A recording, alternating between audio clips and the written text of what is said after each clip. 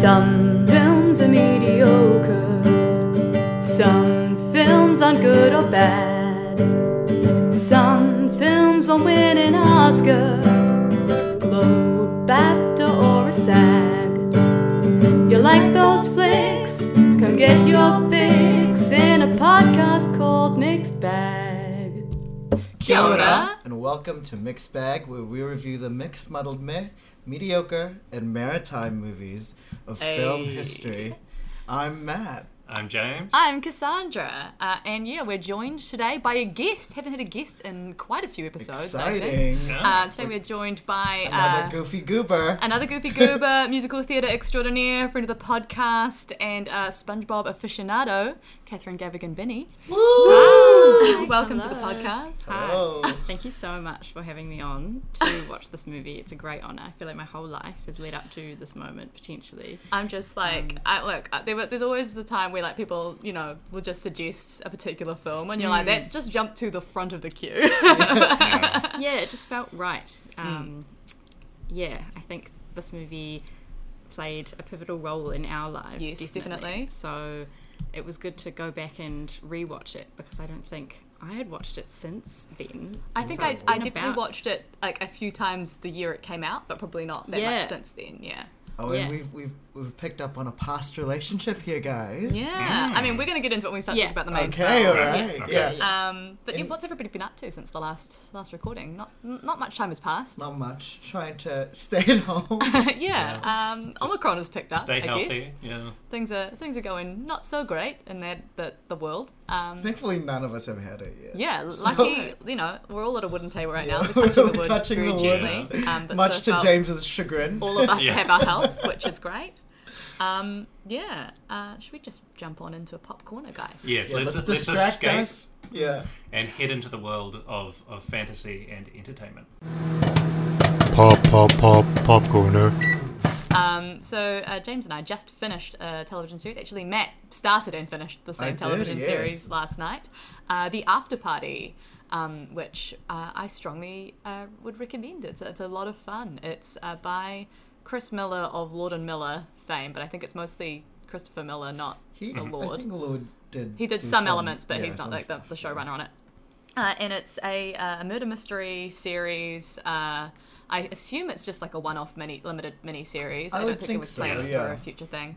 But basically, we are at a high school reunion party in which one of the previous high school stars has now become a famous pop star, and this famous pop star is now found murdered. And so then we've got to work out which of the people attending the high school reunion after party was the murderer. And it's got a really big stellar cast. Tiffany Haddish is the policewoman who's doing the detecting on the case. And then you've got among your suspects, you have Ilana Glazer, Ben Schwartz, like a lot of different sort of comedic actors that have done different things. Sam Richardson. Ooh. I know. Who's Emotional. From Veep and Detroiters. Who else is there? You've got Zoe Chow, who I actually don't know where she's from. I don't know. She was nice. I liked her. She was nice. Yeah. There was Jamie Demetriou, who is like just pops up here and there. He's like in Fleabag as the guy with the rat teeth, and he was. Him and his sister Natasha are just like, I think they're in What We Do in the Shadows. Maybe that's just her, but he's around. He's really carved out his niche as like weird, uncomfortable guy. Yeah. And our pop star is Dave Franco. Yeah. And so, part of the conceit of this show is that each, we're going through each character's testimony as they talk to, Ike Barinholtz playing the same age as the rest of the characters, but also finally. Exactly, 15 years his junior, finally. So the sort of premise of the show is like as each of them are doing their testimony, we're in like a different genre of their retellings. So like the first character we see, we have like a kind of art film black and white version of her testimony. As a rom-com. No, that's the art film's first, and then the rom-com is like the same episode. We have like a rom-com version, we have an action version, we have like an animated film version, and they're all kind of to match that particular suspect's kind of point of view of the world. Point of view. It's a lot of fun. I think your mileage may vary in terms of like its mystery, like plotting difficulty. Like, James, Lucas, and I all like immediately caught, like, you know, had the same guess the entire way through for who the person was. I thought it was correct. too obvious. Matt dismissed our choice because he thought it was too obvious, but then it was the correct one. So we still think we beat Matt. Oh, that's fine. I don't care. But yeah, I think it's just like really like funny and well made, and like it was really enjoyable to watch. It's good. Yeah, I think we should make more stuff like this. Just one-off fun capers. Yeah. You know, they're better the ones that you eat. You know. Capers that you eat are also nice. Oh, for you. Good in a pasta. So that's, I think, my main pop culture thing to bring to the table today. Other than that, I've kind of just been busy doing a lot of Fringe Festival stuff. I'm helping out at Fringe at the Griffin once again. At the moment. It's coming again, but I think by the time this podcast comes out, it will have been done. So, Cool. I'll jump in next. You jump in. Unless you've got any more. No, that's it for me. I've been reading Kurangai Toku by Witi Hideaka, who just got nominated for the selected for the Occam's New Book Award shortlist. So she was on the long list and now on the short list. It is a really, really cool book that I'd highly recommend checking out about Māori mythology. And Kurangai Toku is this like bird woman that had this relationship with this guy called Hatu Patu, I think. Mm-hmm. And their kind of relationship and falling out. I don't want to get into kind of too much of it. It's from the point of view of Kurangai Toku herself as she kind of learns how to be a human and kind of adapt kind of to it, that she's this this monster, this kind of ogress that has to kind of interpret kind of human kind of speech and relationships and dynamics and getting it wrong, and it's really, really vividly written. Like, it is so cool to dive into Māori mythology, not just her character, but with some of the other kind of characters which you're not as kind of familiar with. I don't want to give too much away, but it talks about Te Kore and Te Po as well, in terms of the ultimate void and darkness, and yeah, it's just so like beautifully, vividly written, and it's so cool because we've known Fitty in the past, like we were in her writer's workshop. Not in the prison. Not in the prison. No. James is dismissed. No. It's awesome to see a New Zealand writer just absolutely killing it, and it feels like this is her first book, and she's written some. She has written other books before this. This is her first book for adults, I think. Oh right, but she's written like several YA novels. Oh, I see. Where like people kind of believe that she might be one of the ones to win the kind of fiction writing, and it would, fingers crossed, because we'll see. It is. It's also like James has talked about structurally. Another really cool thing about it is that this is a book which is you can flip it, and you can start from one side or you can start from the other side, that's in like cool. both sort of ways. It's like you sort of are supposed to read both ways, but it's like you could start with the dark side or start with the light side, and then it will change how the story comes across, which is really cool. I do think there's like an expected kind of format to go with, but I would be really, really interested to see if someone did it. I started from the white side to the dark, because the white. Of course you would. I know. I knew you'd do that. Easy gag. Like all of like its advertising is that. That's the main front cover. So I was like, oh cool, that seems to be the chronological way. I'm gonna read the other way around just to see when I get a chance. That's really rad. You can pick that up in bookstores all around New Zealand. Unity Books is selling that everywhere else, and indie bookstores. Yeah, hopefully in the world soon. Yeah. Maybe. We'll see. That's me. Cool, yeah, alright. Well, I've watched a couple of things here and there. I think we all collectively watched the latest season of The Amazing Race, which was really fun, actually. I think what made the season for me was just the teams, because they were all, like, genuinely friends and, like, genuinely fun to watch, because I didn't notice until the end that they only did, like, a European trip, pretty much. Whereas, like, a lot of the appeal is going around the world. Obviously, they couldn't do that because a lot of places outside of Europe still had like surging COVID levels, I guess, and I guess they coordinating that. They were trying to reduce the amount of like air travel that they could, because they only had to do charter flights, because they can't really do the Amazing Race where they're like on public flights. And it's funny, usually like the European part of the race is some of the least interesting parts to me, but actually I didn't mind it this season, because the teams are really fun to watch and seeing. And there was a good variety of challenges as well. I think there was some sort of more like endurance-y type things, and some like there was a needle in a haystack one. That was love the needle in a haystack ones. God. When it's just you gotta keep looking until you find it. But then also some like memory challenges and things like that. And the finale, what a nail biter! Came down to the last challenge. Yeah, that's all I'm gonna say about that. Where do you watch that? We'll let you know. Yes, off property. Yes, give me those very legal hookups. Yes. Another thing I watched recently, which is a huge deal in the world of the internet, is I watched season 2 of Euphoria, and it was a hot mess in the best way possible. It's if anything, Euphoria is very entertaining, and I don't know, I love getting caught up in these teen storylines. I love the production value. The main reason to watch Euphoria is the production value. It's so beautiful. It's very unique, I find. And just the whole vibe of it is, I think, the intention. It's how it makes you feel rather than necessarily the story that it follows. Oh, yeah. Because you're just watching just like the most batshit stories about these teenagers. Literally, the writing is garbage, mama. Yeah, it's so bad. It's because the creator doesn't have a writer's. It's literally him writing all of this. You can tell it's right. Being like, what's the most creative way I could, present this? But visually, visually it's just beautiful, stunning. The most stunning piece of television that I've ever seen. It's so dynamic, but also like one of my dream jobs is to be a music supervisor. The music supervision in the show the music is amazing. Next level. Yeah, it's just very cool music, but like very tonally, and it sets the mood really well, and just and sometimes in unexpected ways. I hate musical supervision where they just choose the same 5 songs. If I ever hear One Way or Another or Fortunate Son ever again, I'll tear my hair out.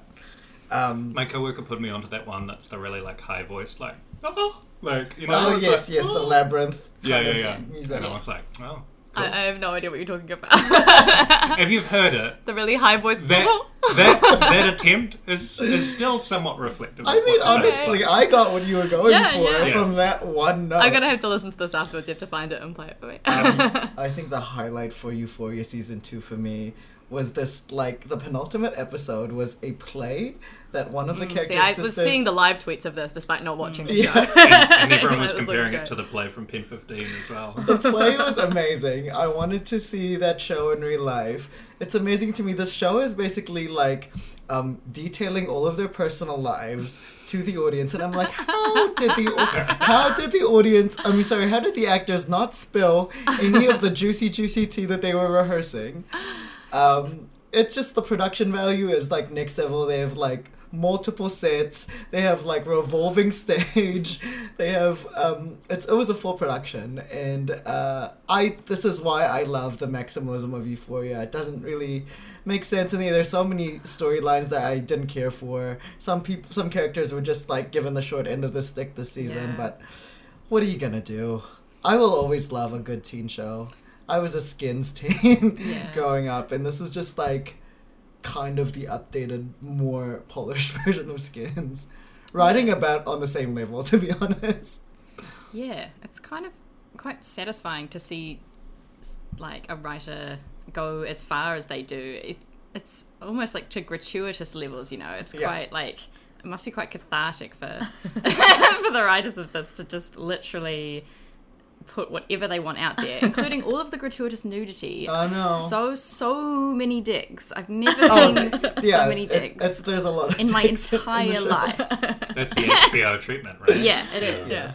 But it's, I guess it's not gratuitous boobs. I mean, they're still in there as well. They're there, yeah. But at least they're equally given enough airtime, Right. The penises get some love for once. So that's that should be the tagline. Some love for once. But I mean, Zendaya killed her. She's got like this episode focused all on her like kind of drug journey. It was fucking amazing. And honestly, there are patches of the show which are really, really nice and well told. There's this one character who's despicable, and there's like a 10-minute sequence at the start of one episode detailing his backstory. And it was like one of like the most tragic things that I've ever seen. It's like a love story that didn't come to fruition, which was really nice. But More of that, please. Other things that I saw recently, I finally watched The Green Knight, and talk about visuals. It's visually stunning. Oh my god. Yeah. That bit with I remember seeing something where somebody was like, oh, that bit with the giants sucked. And I was like, what are you talking about? The bit with the giants in Green Knight. Excuse me, they were giantesses also. Yes. Also, so I've never, seen... Yeah, I feel like giants are like a common figure in all sort of mythology, and I've never seen that type of like visually wild depiction. It was so cool. Yeah, it was great. So interesting. It's just, I love how weird it was. Just like the costume design was on point. It was weird to me that like I thought they were like conscious that like they made kind of Gawain and his mother like Indian, but no, they're like all the rest of the cast was still kind of white. I was like, okay, we could have just, since we're ignoring this, we could have just ignored a lot of other things. Yeah.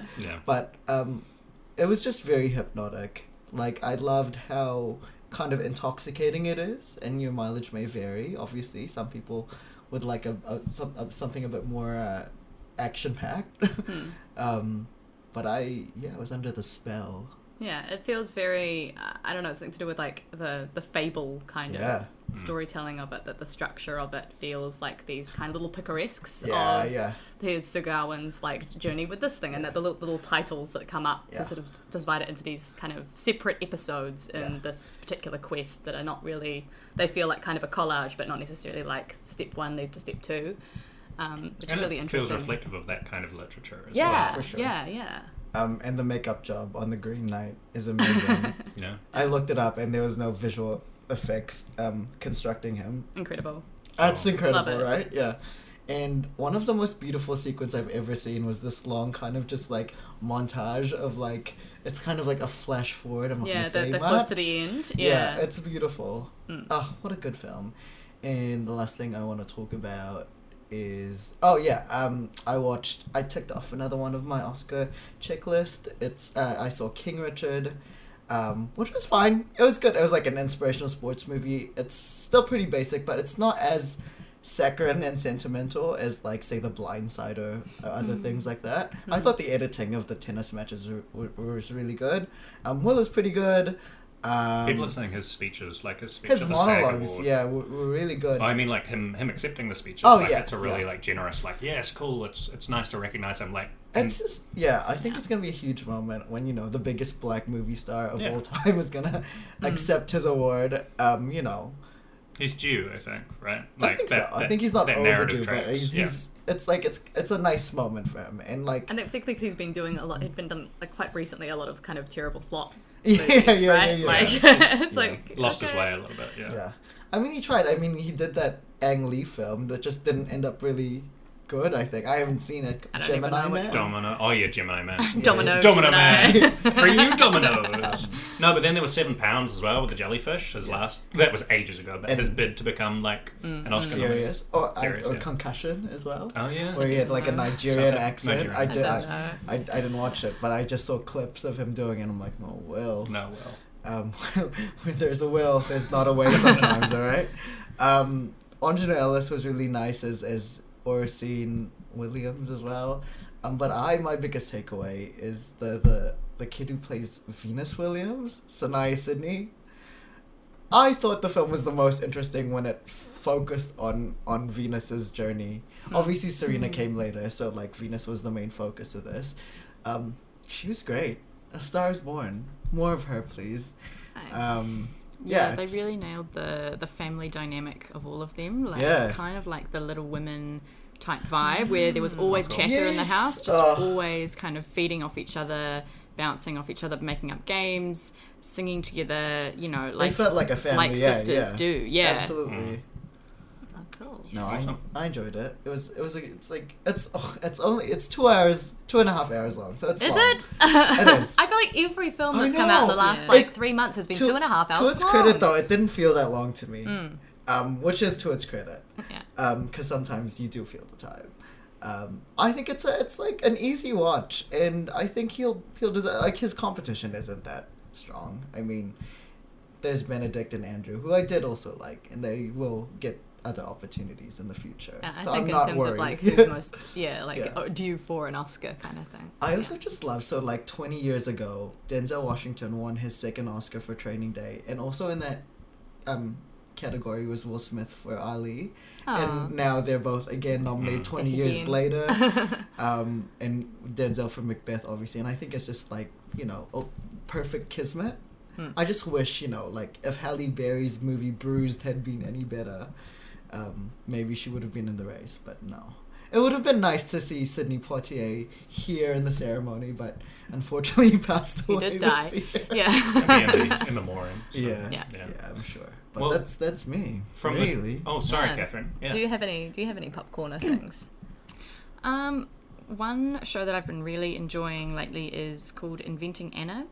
Yes, we have to talk about this. I haven't seen it. Have you know? We've seen episode 1, I think. Yeah. Oh, yeah. So it's the story of this 25-year-old girl who's originally Russian, grew up in Germany, comes to America and decides that she's going to move to New York and kind of make her way, and ends up basically scamming her way around the kind of rich and elite of New York, scamming them out of hundreds of thousands of dollars sometimes in order to try and set up this foundation and big business opportunity she wants to create, which is like kind of a house or a club, basically a club for the elite.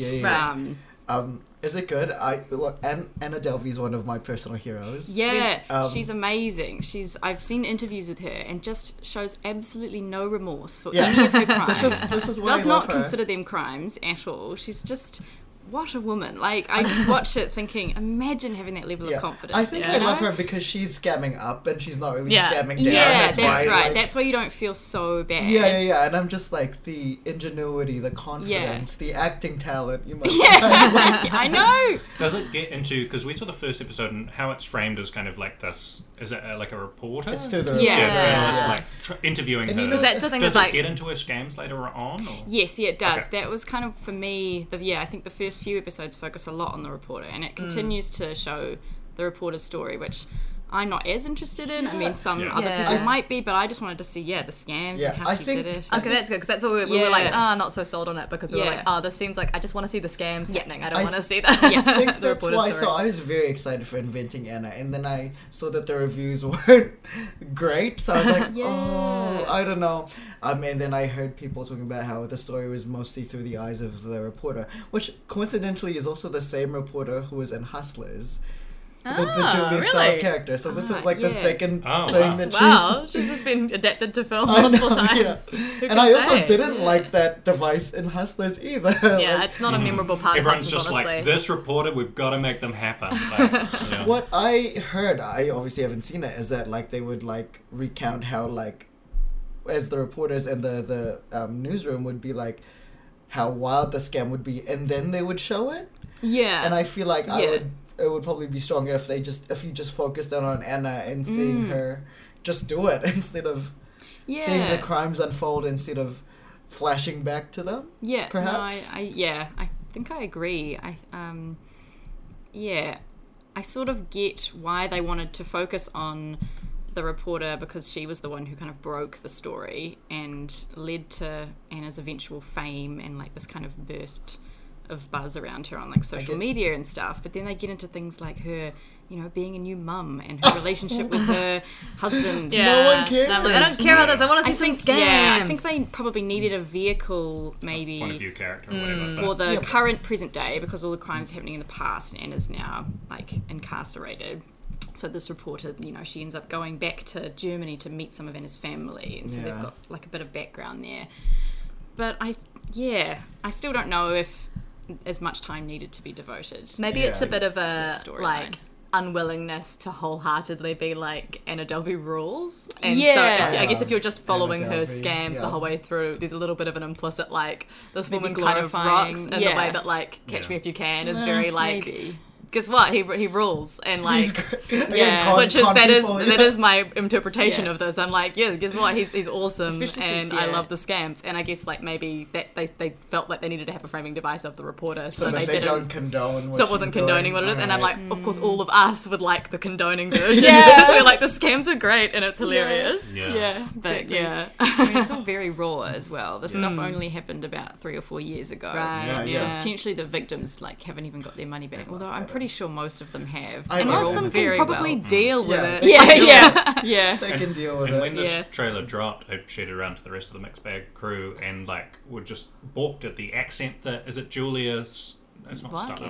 What are you talking about? No. This is a different one. So it was the drop. No. I'm talking about different. Inventing Anna. I'm talking about Inventing Anna and Jennifer. What's her name? I don't know what the actress's name. Okay, well she's from Garner. Julia Garner. Julia Garner. I get Jennifer Garner, Julia Garner, Julia Stiles. What? Jennifer Garner. Julia Garner, who is playing Anna. Okay. Delvey, So she's doing this accent that, like, when you see the trailer, like, seems really wild because it's like, you know, it's as you were saying, she's like originally from where was Russia. it? She's Russia, Russian-German. lived in Germany, but like when you see it in the context of the whole kind of TV series, like it kind of works. And kind Well, of also, resonates. I have seen like reviews from like the actual journalist that it was based on, and she's like, that is absolutely nailed, like 100% what her accent sounds like. It's just it's a weird hybrid accent, so it's going to sound like a weird hybrid accent. And so if I'm you like, do it- all right, let's fine. And if you do it with such confidence, then people are like, exactly. yeah, sure, that's how you sound. But you did mention the Dropout, which has dropped about another famous female scammer. I haven't got to see that yet. No, I haven't seen it either.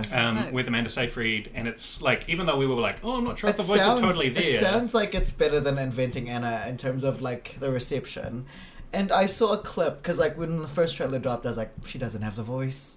She doesn't have the voice because the iconic thing about what's her face, Elizabeth Holmes is her low voice. I'm talking about my machine. It wasn't quite low enough for me. And then I saw a clip of her as Elizabeth practicing the voice in the mirror, and then she just got lower and lower, and I was like, maybe I'll watch, because that was a good scene. I did see a very good interview with Naveen Andrews about his character, who is he's playing the Sunny, the love boyfriend. interest. Wow, like as he referred he's to, really got to glow up on film. Yeah, he was like, well, the Lady Macbeth to Elizabeth Holmes' Macbeth is how he described him, which I'm like, I'm keen to see that relationship as well. So that we'll give a full review in future when we've seen it. One final thing that I forgot to mention that we made a snap judgment of, Cass and I, a couple of mixed bags ago, was Only Murders in the Building, which we saw the first episode of. I still haven't seen and it. it has a really tweed pilot. The pilot was not quite jamming for us. It felt a little bit too like manufactured. I'm not sure exactly. It didn't feel like the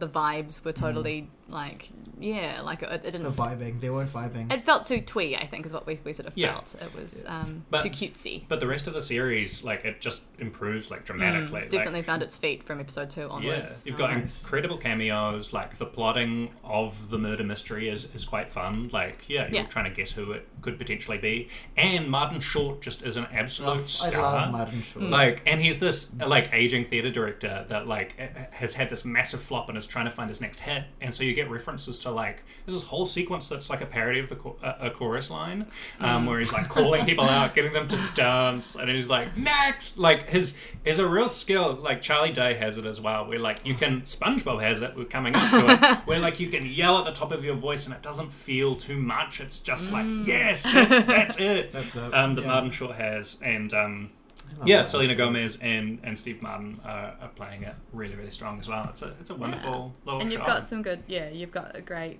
use of Nathan Lane, great use of Jane Lynch. You've got some Sting, Sting has an episode. It's good. Yeah, no, definitely worth watching.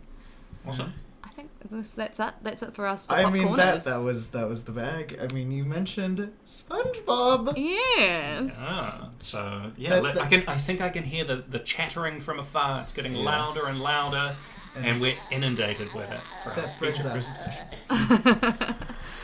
Feature presentation. So Catherine, you brought this film to the podcast. Would you like to start off by talking about your relationship to SpongeBob and the SpongeBob movie? Yes. Well, I consider SpongeBob a very important part of my life overall, and I think it's been a very big part of my childhood. I haven't quite realised this until, I guess, maybe becoming an adult and rewatching SpongeBob and just realizing how much it still stands up and how many of the characters still stand up as like characters that we all know in our own lives. Like, we all know a SpongeBob, we all know a Squidward, we all are Squidward, you know. Basically, you know, we thought as kids that we were SpongeBob, but we've all kind of, you know, everyone has turned into Squidward, I think. Yeah, you live long enough to see yourself become a Squidward. Yeah, so I think, when I first started watching it, it was just those initial 3 seasons that were kind of circling on Nickelodeon, for those of us who grew up with Nickelodeon and Never Disney heard Channel. of it. I think, not just those channels, I think it probably played on. I think normal. that was on some TV2 TV2 had it as well, but Nickelodeon was the SpongeBob channel in my household. 100%. Yeah. So for those who just watch normal TV, you might have seen the odd episode in your after-school TV watching session. But for those who had no life as a teenager and just sat watching hours and hours of Nickelodeon reruns, you came to know SpongeBob very well as a best friend, almost. And then I remember this film coming out, we would have been about 11 years old. Like, This not would very... have been, intermediate, 2004. Not very 11. old. Yeah. And I think it definitely probably didn't hit at the time, like what was actually happening, because I think this film was intended to be the end of SpongeBob. It was meant to be the end of an era, because Stephen Hillenburg was... It was his final thing. It was his final thing. He was keen to move on and work on other things. And it was only Nickelodeon who came and said, no, this is making too much money. I didn't realise that. Yeah, we want to see more episodes of this. So that's why it ended up continuing on. And Stephen Hillenburg hired one of the other showrunners to come in and take it on. And it's literally been running ever since. I don't think they'll ever stop making it. I think it's a new Simpsons. It's a new new Simpsons kind of vibe. It's just in perpetuity. But this is the thing, like, this is, I guess because we were, like, intermediate age when this film came out, and so we're old enough to kind of know some of the, like, behind the scenes, like, you know, backstage drama, I guess, of what's happening. Yeah. Like, me and my brother would be sitting watching Nickelodeon, and, like, whenever... they have, like, in the pre-credits, like, what the writers' names are for the episode. And we would judge by the episode writer, like, whether this was new SpongeBob or old SpongeBob, be like, boo! And it was like... Yeah, no, I did the same thing, not with SpongeBob, but with The Simpsons. I was like, oh, the showrunner's Al Jean? Not a good one. Exactly! I feel like, who's this guy? Yeah, that was our first experience of kind of feeling a bit, like, let down, maybe, being like, this isn't, like, as good as it used to be in the old days. Yeah. And I'm like, honestly, I stand by that. That's not to do with, like, growing up and no longer having this, like, because the old episodes hold up now. It's just that the quality went down. It does shift when there's a new showrunner, and you notice immediately, not even just with this, but with other shows. You're like, definitely. Oh my you God. can always tell, like, something's changed. Yeah, something's a bit off. Yeah, so I think I would have seen this movie probably with my dad, because I would have been too young. Well, I don't think my parents would have let me see it by myself. We probably would have gone to Hoyt's on Courtney Place, if anyone remembers there being a Hoyt's. If anyone else has grown up in Wellington, Dad used to find this dodgy park in, like, some kind of alleyway. I'm pretty sure it's that alleyway that's behind the Opera House, and you'd always find a park there. Yeah. We used to park there whenever we would go to the ballet. So I don't actually remember seeing this properly, but I just remember SpongeBob being such a big part of my life then. Like, everyone would get me SpongeBob themed gifts. I mean, I've carried on with that to this day. I still have a lot of SpongeBob memorabilia in my house. I mean, speaking of... currently wearing part of my full SpongeBob pajama set, which I got last year. Guess which part, Rita? Catherine has also handcrafted some SpongeBob memorabilia. Yes. I've had a go at making my own little figurines of SpongeBob. Mean. Yeah, I make myself sound really cool today. But yeah, I think this was probably, like, the last thing that the true SpongeBob fans can appreciate as being part of that really golden era of this series, and that kind of humour that we all, like, grew to love, and probably forms a lot of our actual humour today, with all of the silliness and things that we'll get into. But yeah, no, I hold it very dear to my heart. Oh. Yeah. We'll see if it holds up then. Yeah. I have a similar sort of background to this. Like, I was also very much like a SpongeBob kid, was very, very into the first 3 seasons, but not the later ones, as stated. Catherine and I definitely bonded, went to the same high school. So we definitely bonded over our love of SpongeBob. Catherine dressed as SpongeBob and played a song at my 21st birthday party. I remember seeing this at Reading Cinemas and noticing that there was an adult woman wearing a full SpongeBob dressing gown and slippers set at the premiere, at the film. So clearly, was aware that there were lots of other SpongeBob fans at the time. And I remember, I think we either had this on DVD or we got it out again later on, because I definitely remember rewatching parts of it, but generally probably around the same time that I watched the movie, so I don't know if I've rewatched it again in many a year. But yeah, it was definitely I would say a good if half of my sense of humour comes from early SpongeBob and the other half comes from The Emperor's New Groove, just both foundational sense of humour things. Yeah, very formative. To and both of you guys. and actually it's I don't know. I think there's some I've tried to articulate what it is about SpongeBob that's really funny, because I saw the SpongeBob musical when that came out, when it was in previews in Chicago, and I did not enjoy it very much. I enjoyed parts of it, but not the whole thing. Sure. And it was really interesting to me to try to, I was okay, I'm going to write an essay about why I didn't like, because I'm a cool person. And so for myself and for everybody else, I was I'm going to write down why this musical didn't feel like SpongeBob, but even though I don't think there's anything wrong with these performances, and I feel design wise it was really exciting, and it was actually really interesting to kind of articulate what feels like SpongeBob humor and what doesn't feel like SpongeBob humor. And so I can talk at length about why when SpongeBob works and when it doesn't, and why those first seasons were so good and then what those other seasons are missing. And I feel that's kind of good. It's a really I have a good sort of analysis of what's right and what's funny about SpongeBob. Yeah. And there's a right SpongeBob and there's a wrong SpongeBob. Yeah, and we can definitely talk about the things that work and things that don't work in this movie. For sure. Totally. What about you guys? Did you guys see this movie in cinemas? I did see this movie. I don't remember if I saw it in cinemas or on Nickelodeon, because they obviously would show it maybe a year later or something, or months after its release. But I remember seeing this, and it didn't leave much of a huge impression to me.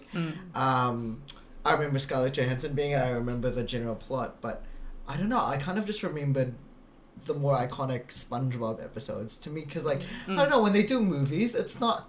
I just came it's always in, oh, okay. I came in with the expectation of it kind of just being it's a B+ longer episode of the show that I love. I was raised by TV of my 3 parents. So my 3 parents, Nick, Diz, and Cartoon Network. I came from a 3-parent household. And yeah, I guess I did really enjoy SpongeBob. It just wasn't in my top tier of things that I really latched onto. So I have a Hey Arnold tattoo, so Hey Arnold is my main thing. But in terms of stupid humor, I think I was more of a Cartoon Network person with Cow and Chicken, and then Johnny Bravo and Dexter's Lab and I Are Baboon and I Am Weasel, stuff like that. But I did really enjoy SpongeBob because it was very loud and bright and kind of stupid. There are definitely episodes that I remember, the Panty Raid, the Squidward getting fat from Krabby Patties. Oh, that's right. I was boggled how Pearl was Mr. Krabs' daughter, stuff like that. It was definitely maybe in the same tier as Cat Dog to me, whereas this is wacky, this is a wacky show, and just above things that were maybe a bit too old for me, Rocko's Modern Life and stuff where I was just I get it, but not quite appealing to me as a young kid. But I did enjoy SpongeBob, and it became a life. I saw it become this kind of breakout star of the Nickelodeon stable, whereas I guess the standard bearer before that was Rugrats. That was the biggest kind of property that they had, and then once that ended, SpongeBob became kind of the thing, and now it's turned into a life of its own, right? Yeah, he's the face. Yeah, and he's still going on to this day. So I like the show, I don't remember if I liked the movie. It was just kind of one of those things where it's like, oh, it's just another SpongeBob episode but longer. Because I had the same experience with the Hey Arnold movie that came like maybe 3 years ago, and even the Wild Thornberrys movie as well. I was like, I feel like a lot of those shows all kind of got movies. Rugrats in Paris. Era, and it's sort of and they're always just like, oh yeah, cool. This is like an extended show. And I think, I mean, I've got a whole theory I can talk about like where some of that works and where sometimes the TV format is the real gem. Exactly. And now, look, I've revisited it, and now I have more concrete thoughts about this movie than I had back then. So we'll see how we land, or how we see. Yeah. Well, it sounds like I'm the outsider from this group because I did not have the luxury of Cartoon Network or Nickelodeon. So I was the TV2 getting not the dregs, it's all the great episodes, but it's not like the concentrated dose of like every SpongeBob episode. Although I think I've probably like seen like the majority of them, but there'll probably be the odd one or two that I missed. So you'll probably see most of the good ones because those will be the ones that get you on TV too. Exactly. You're familiar enough with the story and the characters. Well, the odd thing is you can see when it's different. Same with Simpsons as well, where it's like it's what they do with the movies where like the animation style is a little bit crisper and cleaner. Definitely. And it's kind of like you would think that's like, oh, cool, and it used to be when I was a kid. But then it's like, oh no, I smell bullshit. Yeah. Where you can kind of tell they've got shadows. Yeah. Exactly. But SpongeBob for me was it was probably not as strong as you, Cass and Catherine, but it was like a really strong, funny, kind of influential, like bizarre kind of sense of humor. Like it was a really like golden age of animation at that time. Like, I mean, maybe we're just saying that because it's it's what we grew up with. That's what you grew up with. But like, I mean, but I'm gonna say it definitively. They don't make them like they used to. Yeah, it's just like wild kind of choices in terms of like the comedy, the sensibility. So like this, Rocko's Modern Life was a big one for me, and like Sheep in the Big City. Oh, which I Sheep feel in like the Big City disappeared was off so the map. Like only good. some people know about it, and I'm like, this is one that I remember existing, but I don't think I ever Sheep saw in the it. Big City was just like this kind of it was a comedy. Like the main theme was patterned after Sex in the City, which That's of course is Matnip. Well, also, I've never seen most of Sex in the City, but like it would go over like kids' heads, and like they would have like really stupid jokes. Like one character is called General Specific, and then there was like Major Minor, military presence. It was just a wild show. And then they would have like these skits in between episodes called like this comedian called Stark Raving Dad. Which was really there was funny. stand-up comedy. Yeah, that's right. Remember that? Yeah, it's bizarre. Big City. Such a good show. It's just delightful because you never know where stuff is going to go, and SpongeBob has that same attitude as well. Do you know what fucked me up from this era though? Courage the Cowardly Dog. Courage the Cowardly Dog is too scary. Why was it so scary?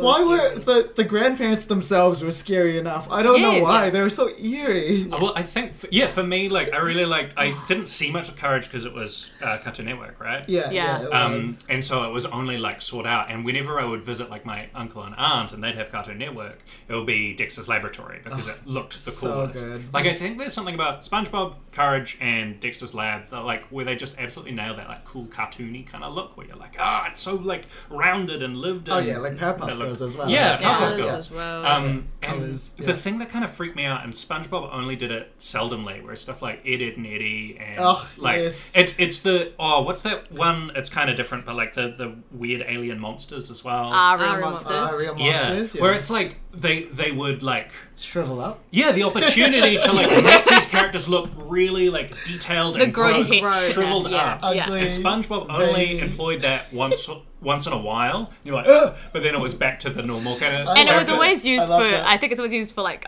ridiculous humor elements in SpongeBob. Whereas like I feel like some of those other ones, they're just disgusting to look at the whole time. It's kind of part of the thing. Like Ed, Edd and Eddy is definitely like, this is ugly animation, and it's kind of part of what we're doing.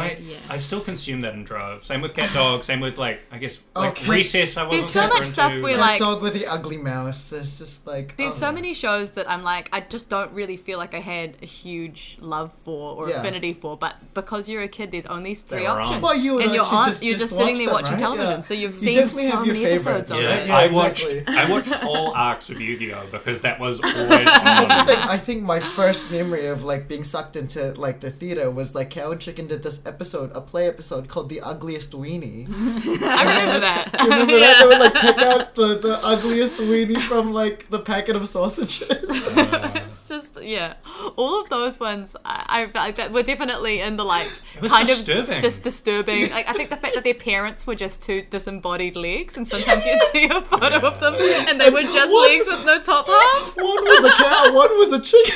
And then the that was in the theme song. We didn't ask how. The big red guy, the big devil guy was just his butt. It was very bodacious. I did not like the devil guy. I love it. Anyway, we're so... Bringing us back to this, but we do have some plush buttocks in SpongeBob. We do, we do. And maybe we'll talk about guys, that. I forgot what our first segment of this podcast is. Before the plot first. We have to get to the plot. Plot before hot. I have a pitch for what the next segment could be as an alternative. All right. If we can't find attractiveness in these animations. We'll work out what we can do. Yeah. All right. But first, it's James's turn to recite for us the plot. Recite. In 1 minute. We're going to do movie in a minute. I'm a bit worried about this because it's, but we'll see. And we're going to start. 3, 2, 1. Great. So SpongeBob is imagining himself as a very talented worker in a dream, and then he wakes up and he's like, "Oh, cool! I'm going to get a promotion," because he's expecting it from the opening of Krusty Krab 2. And then when he goes along there, he finds that he is not the manager; it is in fact appointed to Squidward, and he is crushed because he is just a kid. And so he goes and drowns his sorrows in the Gooby Goober new. Mansion zone. It's not a mansion, it's a fun house. And so, in the meantime, Plankton executes Plan Z, which he didn't think of, and then Karen, his computer wife, reminds him, and then he executes it, so he goes and gets... 10 seconds left.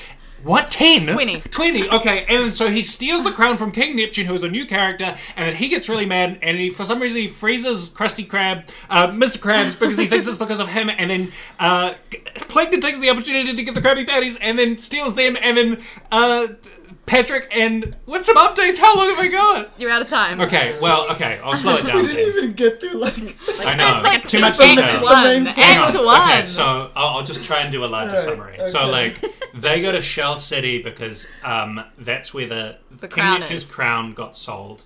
Plankton takes an opportunity to feed Krabby Patties from the chum bucket, and then he has these buckets that can then be mind control Bikini Bottom's inhabitants.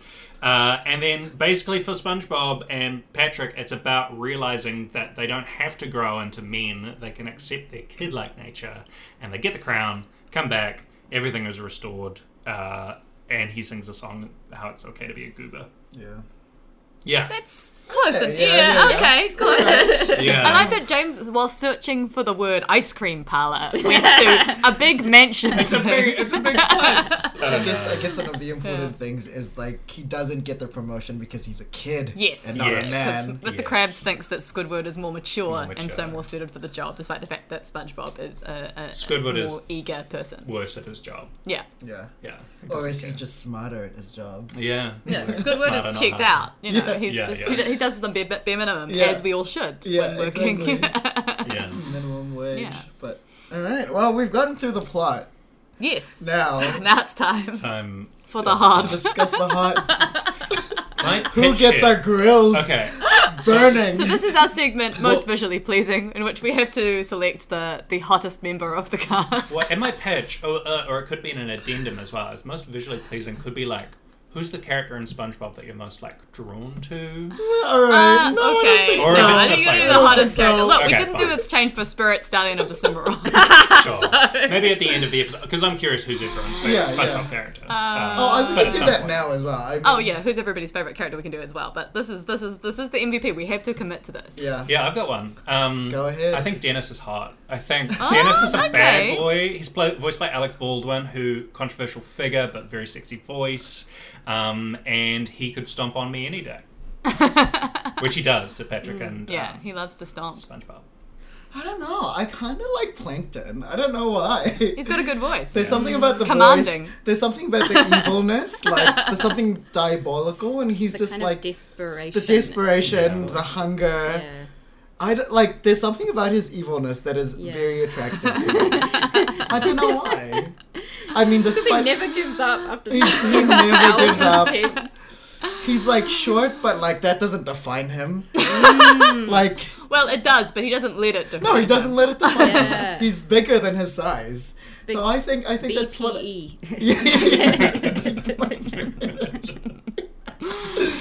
Yeah, I think I'm gonna go with Plankton on this one. Okay. All right. Hey, we could have easily gotten David Hasselhoff's okay. I feel like we can't choose David Hasselhoff. That's cheating. Catherine, do you have one while Cass is thinking? I mean, Misty, who is Neptune's daughter, is obviously very beautiful. Yes. I love her little kind of crop top outfit, and does she have glasses? She does. I think she's kind of got like a Velma kind of bob. Very thing. Velma looking, actually. Yeah. She's got a sexy Scarlett Johansson voice. Which, yeah. Yeah.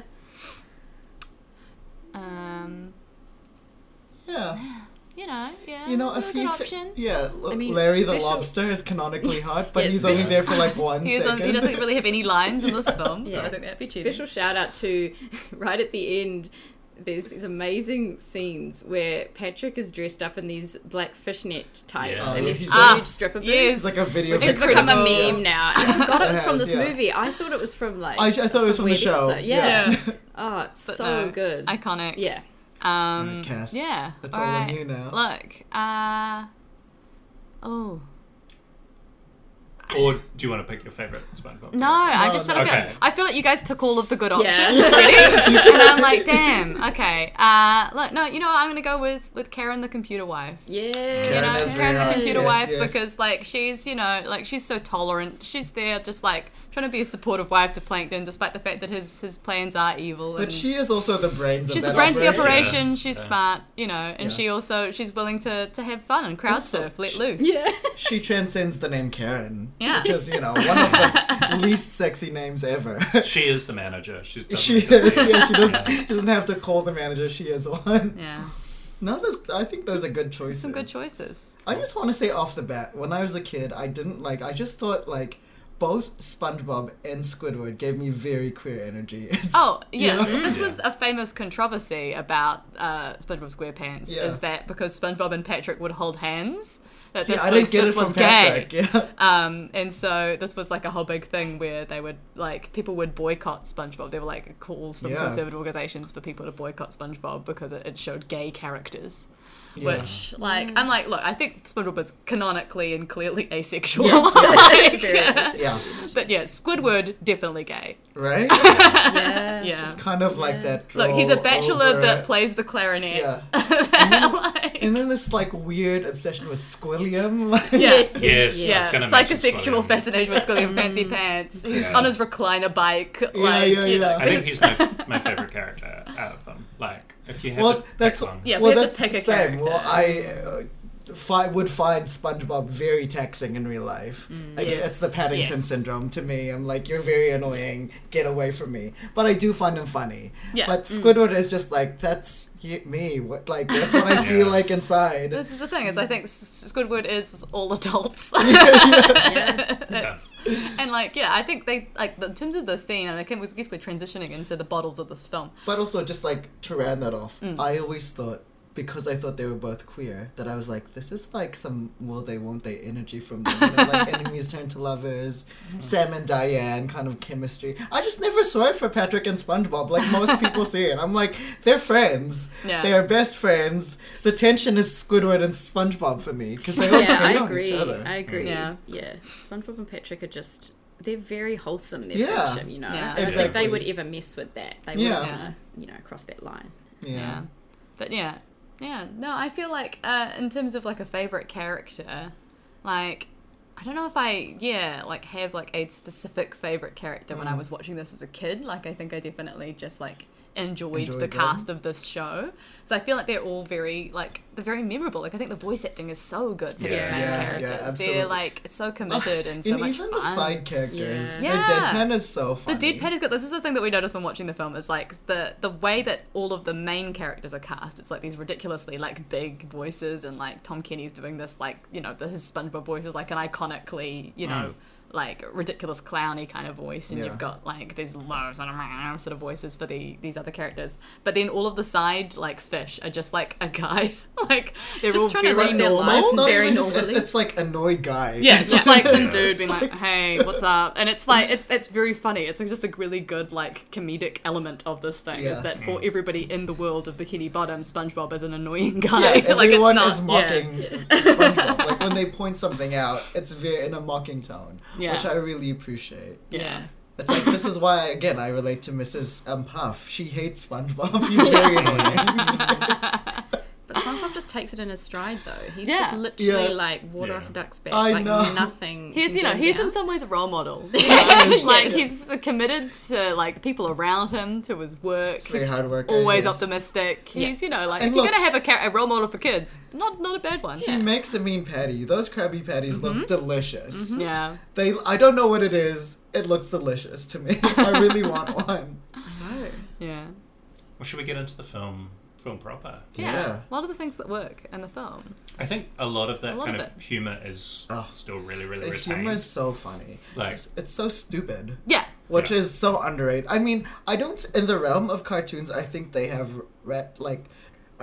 gone further and like kind of zeroed in on that, because I feel like the same wave of humour was less catered to children and more to adults, kind of like, so like the Adventure Times and then the regular shows like that, which I all found funny, but they seem to be consciously targeting adults more than children. Whereas here I feel like it feels very much like a group of adults in the writer's room saying stuff that made each other laugh. Exactly. But not specifically trying to put in sly winks to the adults. Exactly. Like it's very much just like a group of people that have a very silly sense of humour. And then using that in there, and it's like both a mixture of like, I think the sense of where like SpongeBob's humor lies is like a number of different types of things. Like one of them is that the visual gags are like really, really good, and the timing of the visual gags are really good in terms of like when James is saying about like the weird, like grotesque, like elements of it. That made me like laugh. When it's like it's always just like a quick extreme close up of something, or like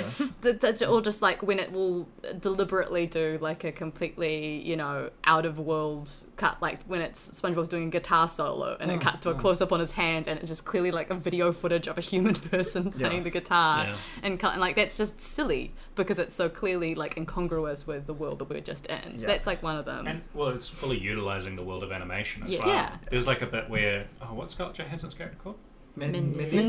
Like, I think Mindy. She like holds up SpongeBob, and then just for that singular shot, he's like this cute plush play doll with like his eyes like super bright, and it's like because the way he moves is like a little soft toy, and his little legs are hanging there like a little soft toy. Yeah, that these characters can suddenly change, like their emotions are so strong, or like that their whole being shifts just for a single shot for the joke. Yeah. The random joke, which I love. I love the randomness of it. And it will often just do that with SpongeBob and Patrick throughout as well. Like, it's not just like in this... it's like in this shot, Patrick has suddenly got giant long legs and is wearing stiletto heels because we needed that. And in this other shot, like suddenly they're both drawn with rounder style, like animation to make them look more stupid and like silly. And so it's going to like, look at these two guys. They're more sort of goofy kids. I love when they exaggerate. Like, exaggeration is one of my favorite forms of humor. Just like stupid degrees. So like when they're laughing and their mes are like flapping while they're laughing, that's so funny to me. When they're crying and they're blasting water from their eyes into each other's mouths. When those two guys are like making fun of them, like the two gas station attendants, and they just like slapping each other's head to the car. Like that reminds me of when me and my family joke at, like we're clans when we're each other, and like we would start slapping each other like when we're laughing. I don't know why, but it's so funny to me. I felt so seen. Just because, like, in my family, me and my dad are, like, the pranksters, and then the rest of my family, they're, like, really good victims because they get annoyed. And, like, when they try to prank us, water off the duck's back. We just laugh, and they get annoyed when we pick on them. So like, when that happens, me and my dad just like slap each other because it's really funny, and they get really annoyed. And I felt really seen in that moment. Yeah. Yeah. And things like they're eating ice cream, and the poor like waiter, who is a deadpan character that works really well, is just getting more and more plastered with bits of flying ice cream, like while sort of just deadpan quips from this guy who's not in the same world as these other characters, which is really funny. And then their faces just morph into more like grotesque, like drunk figures. Yeah, so you instantly know what is happening. Yeah. Like when they're drunk and like SpongeBob's eyes just slightly go a little bit skew with, and it's just, you can see that in like your friends, you know, you're like, I know that face, or I know that emotion. Like it's like just so well animated. The animation is great, and I love that they don't shy away from stuff like, you know, like SpongeBob is hungover, like the equivalent of hungover the very next day. Adult. That's the thing. I feel like, and like depression, like what does he say? Yes. I'm ready. Depression. Like there's this presence of like the adult world that I think a lot of other kid shows feel the need to shy away from, because it's like, one of the things I was going to say earlier was like an interesting thing that's always been kind of like something that's and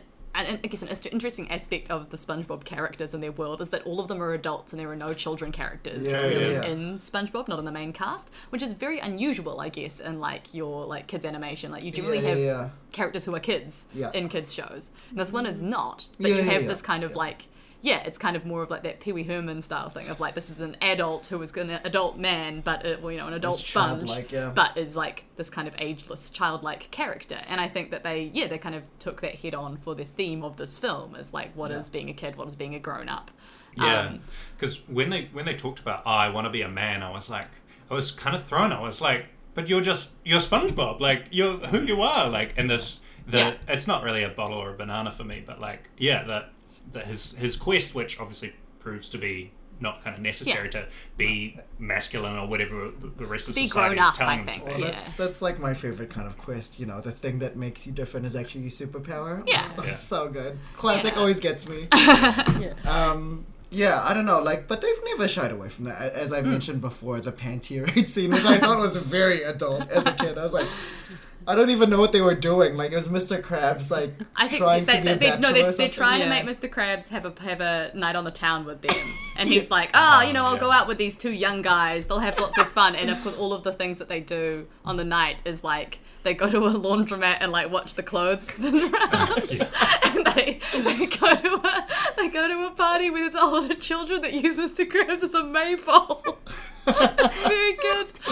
But then at the end, they try to coerce him to come back because he suddenly decides that they're really lame, and then the fun ending like activity is a panty raid. But she's like, yes, this is the college humor that I remember. Let's go do it. But of course, it's just like, I think it's like they go to like Mr. Krabs' mother's house. It's like Grandma's panties.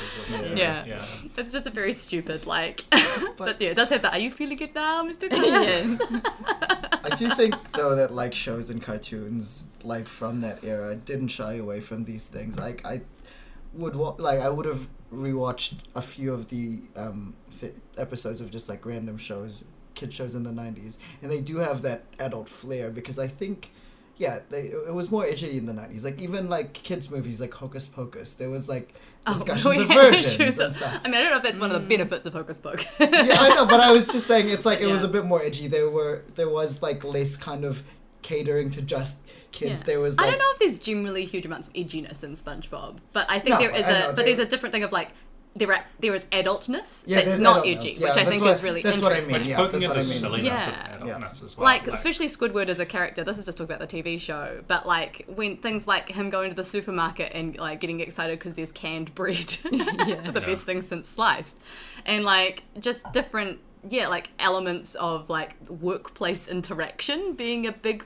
theme of the show, which like isn't a relatable experience to kids, but like that's a core part of it is like being co-workers with somebody that's like which is I don't think edgy, but it is adult. That's what I mean. And it's kind of interesting that like that's kind of always been a thing that makes SpongeBob slightly different. I think also makes it slightly appeal more to adults in a way that other kids shows don't, when they are kind of targeted just at kids' problems and kids' sort of experiences.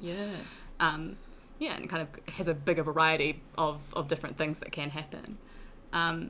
Yeah, I think in terms of things like in this specific movie as well, though, that I think work well.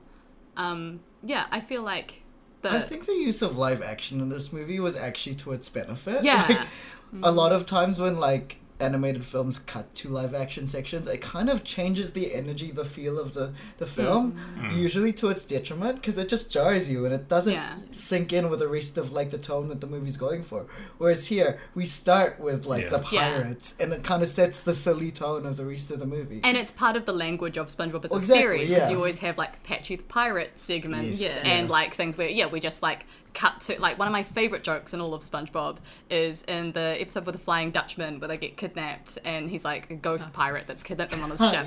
And then the only way that they can escape is through the perfume department. And so it cuts to like just footage of a department store and them like running, like they're going through a war zone while people are like trying to spray perfumes at them. And that's absolutely like a classic non sequitur, absolutely bizarre, like sort of thing. And but it uses the incongruity of the footage and the fact that footage is like 90s stock footage as well. Like it's not like good looking footage. And it's the same here where like all of the aesthetic of all of the filmed stuff here is made to not feel like modern or flash. It's made to look really dusty VHS. Everything's kind of that brown tinted. Like I don't know, and it's not made to be like, cool, look, live action. It's been like, this is just part of this world and it's a weird incongruous thing. But I do like that they incorporated it early so that like when we come back to it at the end, you're like, we set that up. That's right. Exactly. And then you get stupid stuff like the Hasselhoff, like the Hasselboat, which again I think that works great. I really enjoy the Hasselhoff joke. It's one of the most like memorable. One of the most memorable thing about this film. It's just Hasselhoff with his mouth. And you don't need to know Baywatch or Hasselhoff. Like it's just like it's this guy that is somehow able to be a boat. Like if you know that, great. But he's got a funny name. But I think the things like that, like those cameos, I was worried that rewatching it, those things would be like the only things that make this movie great. Because so often when they make big movie versions of a well-loved series, they rely so much on cameos or like the star power of the voice actors involved. But all of those funny little cameo elements always feel like cherries on top of an already very well like written and constructed product. And even the famous voice actors and stuff, they never seem gratuitous or like they've only been picked because of their star power. Like they all kind of conceal that in some ways. Like we've got like a character played by Alec Baldwin, but it doesn't even really sound like him. He just sounds like a... And he has like a cool 10 lines. Exactly. Exactly. I do remember like Scarlett Johansson was distinctly being sold as part of this movie. I remember that burned into my mind. Yeah, me too. Because I remember when I watched it, I was like, it sounds just like her. So I was like never unaware that it was her. So, like, I guess that was my only point in that. And also, like, in terms of her performance, she hasn't quite mastered voice acting yet. She sounds a little bit cheeked out. Because, her performance in her, like, years later, I'm like, that's a great performance. That's where she's learned how to do voice acting later Whereas here, it's just like, okay, cool. And I think, we'll get into with Bananas as well. I think that sometimes is the material that she's working with as well. But I think before though, is there any other things that like really worked for us in this film? It's like we've kind of talked about, like it's like a lot of it just is really strong. Like in those kind of like we've said like, oh, it's funny. Like I don't know if it's worth going, oh, that bit's funny. But like large bits of it work. Any other standout funny moments though that like we can highlight? As a kid, I just loved the Goofy Goober rock sequence at the end, and I still enjoyed the Goofy Goober lineup of the thugs like trying to like hold their faces, trying to not sing the Goofy Goober. I guess because there's like two like really big additions to this movie, which is, as you're saying, in the Goofy world. Goober. Yeah, so there's the Royal Family are a new addition, and then the Goofy Goober. Ice cream parlor. And I think what those Goofy Goobers, and sorry, we can jump back to that kind of sequence that you're talking about, but like, what the Goofy Goober kind of represents is like, it's like a full thematic, like, what SpongeBob and Patrick are all about. And I think that addition thematically, even though I think I was kind of weirded out when I first saw it, I was like, oh, because you're like, this isn't in the canon. We've never seen of this chronology before. Like, it makes sense that there is like a community that they feel like they belong to that is very reflective of them, and it's a cool, it's a fucking peanut. Like, I also, but then I think just the fact that it's like what I Want to Rock or whatever, but the Goofy Goober Rock parody version, which is my first experience of the song. So later on, I heard this was a real song, and I was like, and I was disappointed because I thought it was just from this movie. They did subvert my expectations though, because like as a kid, you're like, ooh, Goofy Goober, that's gonna come back and be like an evil version of that is gonna come and attack them in the end. And that never happened. Goofy Goober is a pure good. Oh, exactly. Yeah. I was trying to remember, like, because I was like, is this the one where he like wears the marching band thing? And is that just an episode? It's an iconic episode. It's mayonnaise an instrument. Like, the good thing about SpongeBob is like it's secretly like a musical. Like throughout the TV show, there are a lot of musical numbers. And then in this, like the campfire song. Yeah. Campfire song, fun. Yeah, fun. Yeah. Yes. And in this we have the Goofy Goober. We have like the thing where they were like, oh, we're becoming men. Now that we're men. What it's called. Now that we're men. Yeah. And then that song. Goofy Goober Rock. Yeah. And then you actually have it's another little bottle is you have some great tunes playing over the credits, including the Flaming Lips, SpongeBob and Patrick Confront the Psychic Wall of Inner Energy, which is a great song, which I did have on my iPod when I was in high school. It's a great tune. I wasn't aware of them when this was airing because I was 11, but maybe even a couple of years later, I was like obsessed with like the Soft Bulletin and Yoshimi battles the Pink Robots, and I still stand them to this day, even though that's maybe lame now. But just like that was a stand-up band of the thousands. I love the Flaming Lips so much. But just when I heard Wayne Coyne's voice, I was like, they got him for this? Okay. Yeah, and this is the thing is, that they volunteered and were like, can we be in the SpongeBob movie? 100% Like, their brand. I also just like one last thing I want to highlight is when the whole promotion thing is a masterclass in cringe humor, because I was laughing. You all know how it was gonna go. SpongeBob wasn't gonna get his promotion, of course not, obviously, but the way they executed it was just it was so funny. His name begins with S. I had to look away. James is like falling out of his seat. It was too real. Yeah. And it was executed to perfection. I was falling off my seat, really. It was really funny. Well, should we jump to some bananas then? Yeah, and I want to do a little thesis here. Okay. So this is the thing. This was one of my big problems with the SpongeBob musical, and I think the similar problem, though not to the same extent, happens in this movie. Is I think one of the things that is really crucial about SpongeBob humor, and we've talked about like some of the other things that are particularly good SpongeBob humor, but another crucial thing is that there are opposing, like the way that we treat stakes in SpongeBob is always oppositional to how it should be expected. So high stakes situations are treated with very low stakes, and low stakes situations are treated like life or death. Yeah. And that's where a lot of the humor comes from. So we've got, like, again, like we're just talking about that other joke before, like Flying Dutchman ship, like they're kidnapped, everything's bad, they're on this sort of pirate ship, treated pretty casually, there's lots of sort of gags. Going through the perfume department, treated with high stakes, we're in a war zone, like, and that's where the humor sort of comes from. So both, like, in the musical, it's like there's a volcano coming and it's going to destroy Bikini Bottom, and so SpongeBob has to save the day. And so where that fails is the main plot, which is about SpongeBob having to go and save the day, because I'm like, this is boring, this is high stakes, treated as high stakes. Where it succeeds in the musical is Squidward's plot, which is I'm going to run a telethon to stop the volcano, which will be me doing a big tap dance. And I'm like, yes, that's great. That's treating like the high stakes thing. You're treating with an absolutely useless solution, and the thing that's most important is this like big theatre production, which is obviously not going to do anything important. And here I think it's the thing where I think the stuff that works like really well is like stuff like this manager job. The way that SpongeBob pictures the manager job is like he's a specialist, like FBI kind of like there's sort of the whole dream sequence at the start is this thing of like I'm gonna be this like the cool manager that comes in and saves the day by like basically being a special ops agent that has to like save customers, and like that kind of idea of like him being so sort of upset at being passed over because he's immature. It's like that's a low stakes thing getting treated with the high stakes. Yeah. But then when we get into, we have to save Bikini Bottom because everybody's being kind of captured by plankton, I feel like that becomes a bit more conventional. Yeah, I didn't love that And I plot. don't love it. Yeah. It just Yeah. becomes kind of a little bit more expected, a little bit more, this is what kids' movies do. But and you're like, okay. That didn't even ring true for Plankton, really. Because it's not what he wants. Yeah, like, exactly. He doesn't want to take over the world. He wants the Secret Patty formula, and he got it. Yeah. So, Yeah, like, he very won quickly. about halfway through the film. Yeah. And I think along with that, the mermaid characters for me don't really work. No.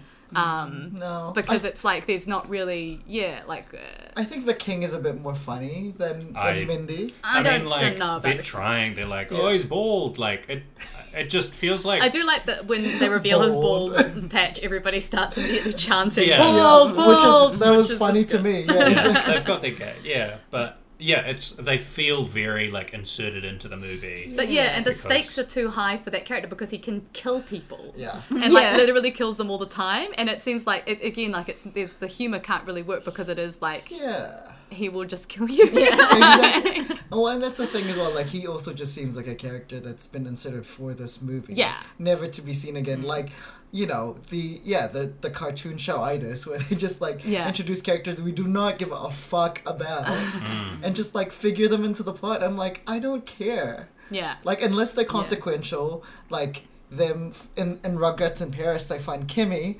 and a new mom. So they introduce a new Rugrat, Right. and I'm like, cool. That actually is consequential. And if you then have Chucky's that dad character come is- back in future. Yeah, she becomes a new Rugrat, and I'm like, that's cool. But then oftentimes it just like the same thing with the Simpsons movie, like nothing happens really. Because it's not like these worlds are devoid of good characters already. Yeah. Like, Yeah. I find it really interesting how they don't really make use of any of the other Well, characters. that's what I mean. other than I really SpongeBob miss. and Patrick. Yeah, I really miss Squidward. Squidward, Like, Sandy, Mr. Krabs, Krabs, is such yeah. a good character, Yeah. and he just Yeah. gets nothing well, I to think do. it's He's frozen for I half think the film. especially Yeah. Mr. Krabs and Squidward, like they are Yeah. amazing. Like Those are like the core four. I was Yeah, wishing I know. Squidward was in the quest. You know, like Yep. Yeah. they Yep. kind of just hand waved it like. Yeah. Squidward's checked out, so he's not going to be Yeah. in the quest. But like that would have provided another layer of Yeah. like growing for SpongeBob and Squidward, but also like another foil to like the whole journey. Yeah, or if there was a way to include like this quest format without the sort of like the life and death stakes, and just have them treat something else as life and death Yeah. stakes. It becomes funnier, and then you can also you've got the other characters freed up to do other plots. You can have B plots, and you can have other things happening Yeah. with those So characters. that's the thing with Squidward. His main thing was standing up to Plankton, which didn't really feel true. Yeah, I was Exactly, like, not why would really. he doesn't care that much? Yeah. The Like, justification was his paycheck. I was like, I guess. Okay, yeah. But I've never. Well, nice to see that Squidward is really like their ally, but it just didn't really add much to like our enjoyment of the film. You and know, like our use of like the Squidward as a character is at his best when we're trying to see him like just failing at whatever sort of like self-actualization he attempts, whether through visual art, musical art, like being fancy, yeah. being mature and adult. Like, yeah. I see why they landed on. I mean, it happens a lot with these TV movies where like they're trying to like do this high spectacle, like high stakes kind of thing. Same with the Simpsons movie with like the dome or whatever it is. Yeah. Where like people are going to be going along and seeing the movie and paying $15 or whatever, and so they want to get bang for their buck, and I guess the expectation is that kind of spectacle. But do you think that if it was more like shenanigans in the office or something like that, or like I guess that's their kind of concern that like That it just- if it's too small scale, even if they treat it as high stakes, like will people actually feel like that was a movie? Well, to me, what if Plankton offered SpongeBob manager of the chum bucket Sure, or something, yeah. like, Right. something like that, you know, like Yeah. that would test his lawyer, like something. I don't know. Yeah, or like Something that kind of grounds it a bit more. yeah, Gets the whole cast like involved. I'm sure like as a in terms of like making the plot bigger, like having a plot that's bigger because of the number of different characters that are involved from the existing cast would And you probably give be the everyone preference. their It's like moment. everybody gets a thing to be doing, and like let's Yeah, work I out what really- each of their plots are, as opposed to because that's a way that when you're writing 11 minute television, like you are really constrained by the fact that you've only got time for like one story, maybe one tiny B plot that's running as a running gag throughout, but they've basically got one story. And so having, you know, an hour and a half of a film that you can have each of these different characters having a story, having a plot that's all connected to a main thing. But instead they just kind of, like shove them under these helmets, and we don't have to see Mrs. Puff and Larry the Lobster and all these other sort of characters that I'm like, I want to see them have a little side character. I want to see them have literally a little Sandy and Mrs. Puff had one line each, and it's about how they had to pay to be in on the announcing thing of the manager. But I think it is hard though, because some of the greatness of SpongeBob comes from the fact that the episodes are so short and that you don't have to follow up on any of the consequences. Like if someone blows up, they just pop up back in the next episode. Like, so and that's where a lot of the great humor comes from, is that you can just have such a concentrated episode on a really like you know, boring kind of topic. Like if you get, you know, trapped in the Krusty Krab overnight, which I think is one of the episodes, or, you know, what's another? Is that the one that ends with Nosferatu? Yeah. Which is great. Like, what a classic, like, this is an edgy humour, but this is a joke kind of for the adults game. Yeah, it's like a bottle episode, right? I think they get told by Mr. Krabs that they have to work 24 hours a day to make more money. Will be 24 hours a day, but we're not going to hire any more staff. It's just you guys here all night. It's and Squidward. All night, just like annoying each other with no customers, going more and more insane, and thinking the hash slinging slasher is coming together. Hash slinging slasher. The hash slinging slasher. That's that. The one. Whereas, those kinds of jokes don't really work in a movie situation, because you always see the resolution, and you always feel like you need to see the end of things. And it's like we need to have an arc. Somebody has to learn something, or there has to be a journey, I guess. Some deeper meaning as well, which a lot of the time SpongeBob doesn't have any deeper meaning. It's just like it's not an educational show, and that's what's wonderful about it. I do like what the deeper meaning of this. I think they've chosen really well for, like, if they have to find anything that, you know, SpongeBob has to learn, like, this is a good lesson for him, I guess. I do wish they'd explored just the silliness of having two Krusty Krabs right next to each other. Exactly. But I also do love that it's just like a little dumb gag of like... You do miss like the rampant capitalism of Mr. Krabs. Like, you get like a little moment where he's charging $100 for Krabby Patties, but like not much. And I'm just I don't know, it's one of those things where it's hard to look at this specific movie plot and work out how you could have incorporated those other characters in more. But we definitely missed them. But like, or if you like need to keep the Neptune family in there, like you can cull them down. Like even like there's this whole sequence where it's like Misty's like stalling him, and it's like it's probably the nadir of the film where she's like stalling, and he's like, "What are you saying, stalling?" I also don't care if she becomes queen or not. I don't care about their relationship. Yeah, because I'm like, as far as we know, Bikini Bottom is just like, I don't know, a small we don't know whether they have a monarchy. Like, it's never come up before. It's never been a major element of the story. You definitely do feel like a lull in terms of like when it gets into like the second act where they're like on the road and you're like, I was definitely laughing a lot more in the first act. Yeah, because it's setting things up. And when we're back kind of in the rooted world of Bikini Bottom, and we kind of know the characters, we've kind of got more of that stuff. That's that lower stakes stuff that we kind of can play with more. And like, you know, they still like throughout that second act there are still moments like they're in the bathroom, they're like trying to figure out how to get their key into the car. I think the thug tub bit is good. Bubbles. That and like great. they get so enamored with it. Like but I'd say that's still in the first half. Yeah, same. I was still laughing at that point. Yeah. I think you pointed this out earlier, like Plankton gets what he wants like halfway through the movie. He gets the secret formula. That's been his overarching goal for the entire But also now series. He just has it. Like even if everything else, he knows I guess, what it is. In movie chronology, he's now in jail forever. Yeah, that's true. But like, of course, that's not gonna happen in the cartoon. So I guess the movie is very clearly out of chronology. Yeah. It can be fun to acknowledge that as well. Like he gets what he wanted, the Krabby Patty, and he's like, "What do I do now?" And then like that.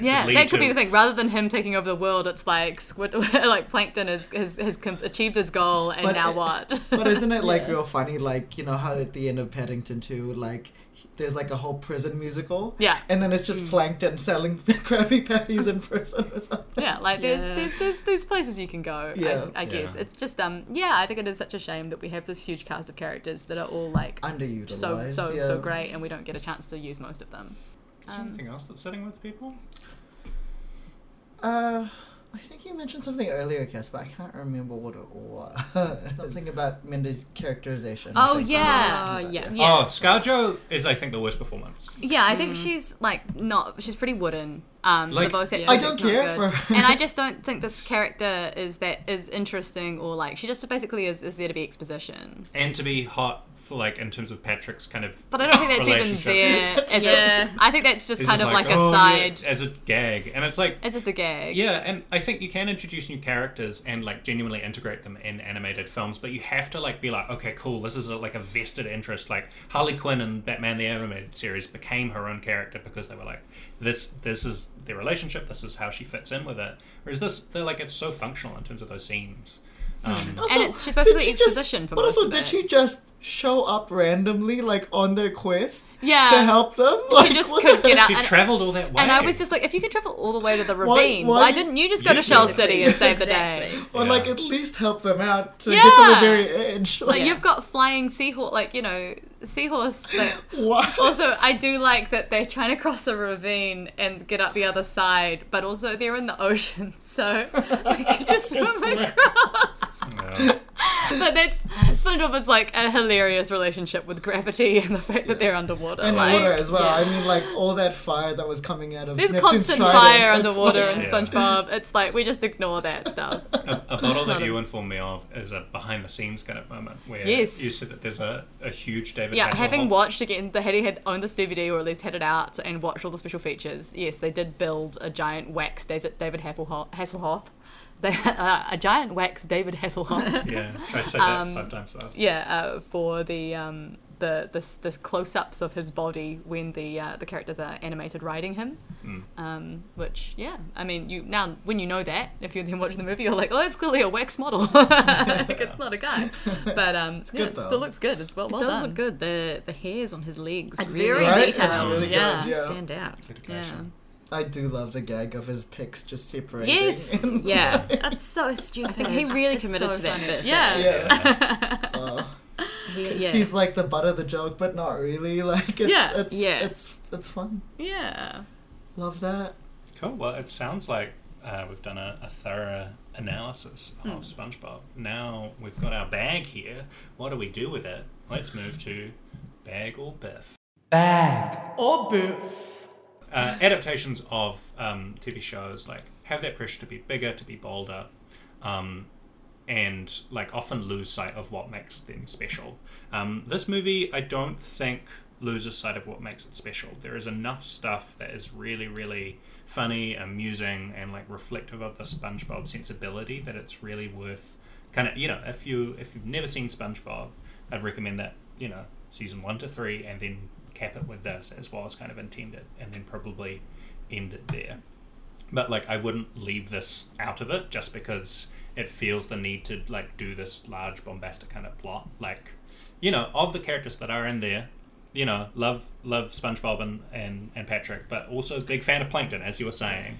And it's nice to see him be snarly and evil. Gary didn't get much either. It's alright. Yeah. Gary very rarely gets much. So with that, I do think it gets a bit dull here and there in terms of where it's just getting through you have to do this in order to get the crown, and who really cares? But there's some great gags. It's really amusing, and it's a bag for me. Interesting. Yeah. It's interesting. When I first watched this, I really had no opinion of the SpongeBob movie. I remember Scarlett Johansson and her little glasses girl drag, and also the David Hasselhoff. But I think now watching it with knowing what SpongeBob is and what I can look back at SpongeBob and kind of identify what I really liked about it, and and seeing what this is and how that is kind of preserved for the most part. The humor is present. The animation is definitely crisper in this film. It's much better than SpongeBob usually, but I think all in all, even though I was really missing some of my favorite characters, like, you know, Squidward, Sandy Cheeks. The only cheeks you saw were Patrick's. Like, he was nude a lot in this film. There's a lot of Patrick nudity in this. Very daring role for Patrick. Yeah, I had a good time. I really enjoyed it. I mean, it is short. It did get like a little boring towards the second half, but there's enough there that I really enjoyed stupidly laughing at. That I, you know, had a pleasant time watching it. So, you know, it's a bag for me. Really. And also another thing that I love about SpongeBob is the scoring and the oral cues of SpongeBob is so recognizable. Yes. Yeah. I just love the whole nautical kind of like... Like those audio cues. Yeah. Can't beat them. So, well, yeah, it's a bag for me. Yeah. Yeah, I mean, I actually feel like my opinion of this movie has not shifted at all, actually, since 2004. Like, I think the things that I like about it, I still like about it. The things that I didn't like about it, I still don't like about it. I remember coming out of it being like, that was, like, a good episode of SpongeBob, but not, like, my favourite episode of SpongeBob. And I still feel like that. Like, it's a solid episode. Like, you know, obviously it's not an episode. It's on the quality of a solid episode, but not probably a standout. I think SpongeBob is at a level where a solid episode is still a bag for me. Yeah, it's so good. Because, there are aspects of this, like, sequences that just work really well. I think there is a missed opportunity for it to be better, and there are some sequences that definitely do drag a bit. But I think the Goofy Goober edition is really good. Yeah, like that Goofy Goober stuff is fun, and it's like it doesn't feel like it feels like a continuation of like one thing that's not exactly a banana or a bottle, but there are definitely elements of this film which kind of feel like mirrors or echoes, if not like copies of stuff from previous episodes. Like the Goofy Goober thing is very similar to the like Weenie Hut Jr. Episode where they're trying to get into like a really scary like tough bar. But SpongeBob keeps getting sent to Weenie Hut instead. And in fact that episode feels kind of like the sort of precursor of this movie.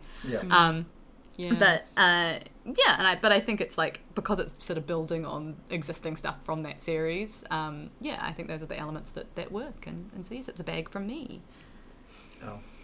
Yeah, I agree. I think it's held up a lot better than I almost thought. I was a bit afraid to go back to it. I think initially probably just because I knew what was coming. I feel like after this movie the quality of SpongeBob just declined so rapidly, and it was a real like blow. I think it felt like it started to be made for kids, which seems like it seems like unfair because it's a kids show, but like it just seemed more made for kids as opposed to people goofing around and having fun. There's so many reasons why the later episodes just don't really hold up for me, but I think definitely, as you guys have said, there's so much in this movie to enjoy and so much that harks back to what we all love about SpongeBob. And I think what really works for me that you probably can't get across in the series is the like softer moments, like the real heart of the movie, which for me is about SpongeBob and Patrick's friendship and just how much their presence in each other's lives helps each other to succeed, and how they both build each other up so much, which I really love. Nice,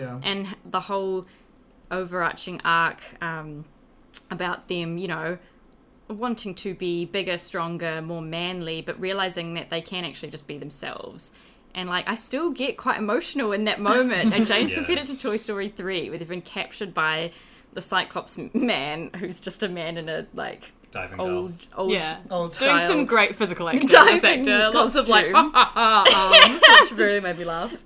Yeah, a dastardly gift shop owner who's trying to dry them out on this like drying rack with a heat lamp, and they basically are having their final moments together, and they're just like screaming at each other the Goofy Goober song, which is so ridiculous. But you're like, it really gets you. You're just like, oh, I'm so happy that you two have each other in these final moments. Like, why am I getting emotional? It's bloody SpongeBob.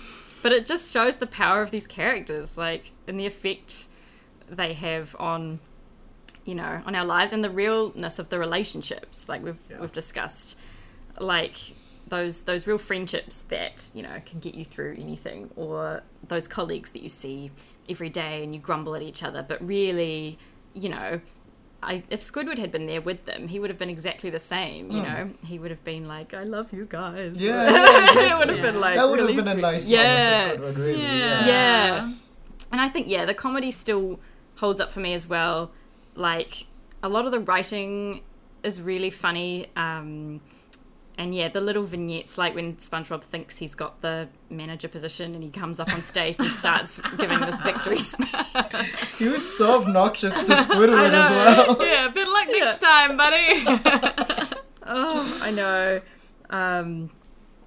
And like, there's this moment where Squidward is just cycling through town and he sees everyone else wearing their chum bucket helmets. He's just going to work. He's like, what's happened?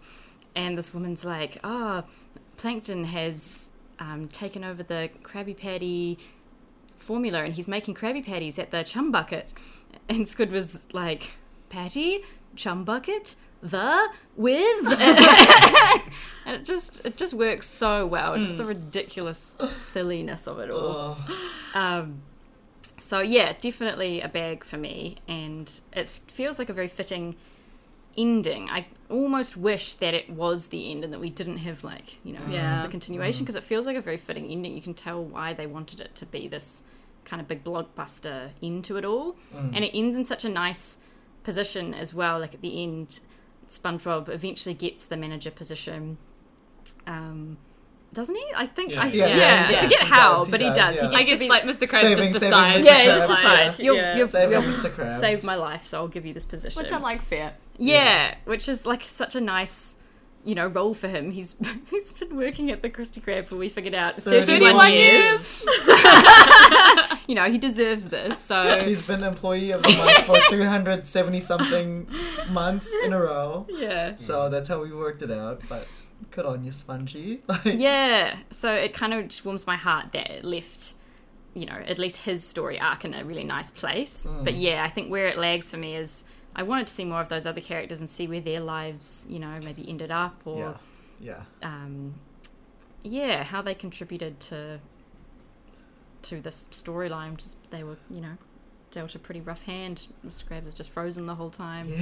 So God, I want to see the, like, what's it called, like, what do they call it, like, vignette movie of this, where instead of, they were just like, look, we're just gonna do, like, a whole lot of 11-minute episodes, like, with each character feature, and we're gonna, like, have them each cross, like, we're gonna see, like, you know, the SpongeBob one, and then, like, the Patrick one, and the Squidward one, and they all, like, cross over into each other's, like, stories, and we see, like, what they're all doing on one day. That'd and, like, fun. Yeah, who stole the Krabby Patty? And you get to have, like, each of those characters, including, like, like, the fish that wears the brown pants, he could have his own, like, his own episode, that's my pitch, to go back to 2004, time travel, and that's my pitch for the movie. That's a full bag for the SpongeBob movie. That's a full bag, as it deserves, I think. Catherine, do you have anything coming up that you want to shout out, or?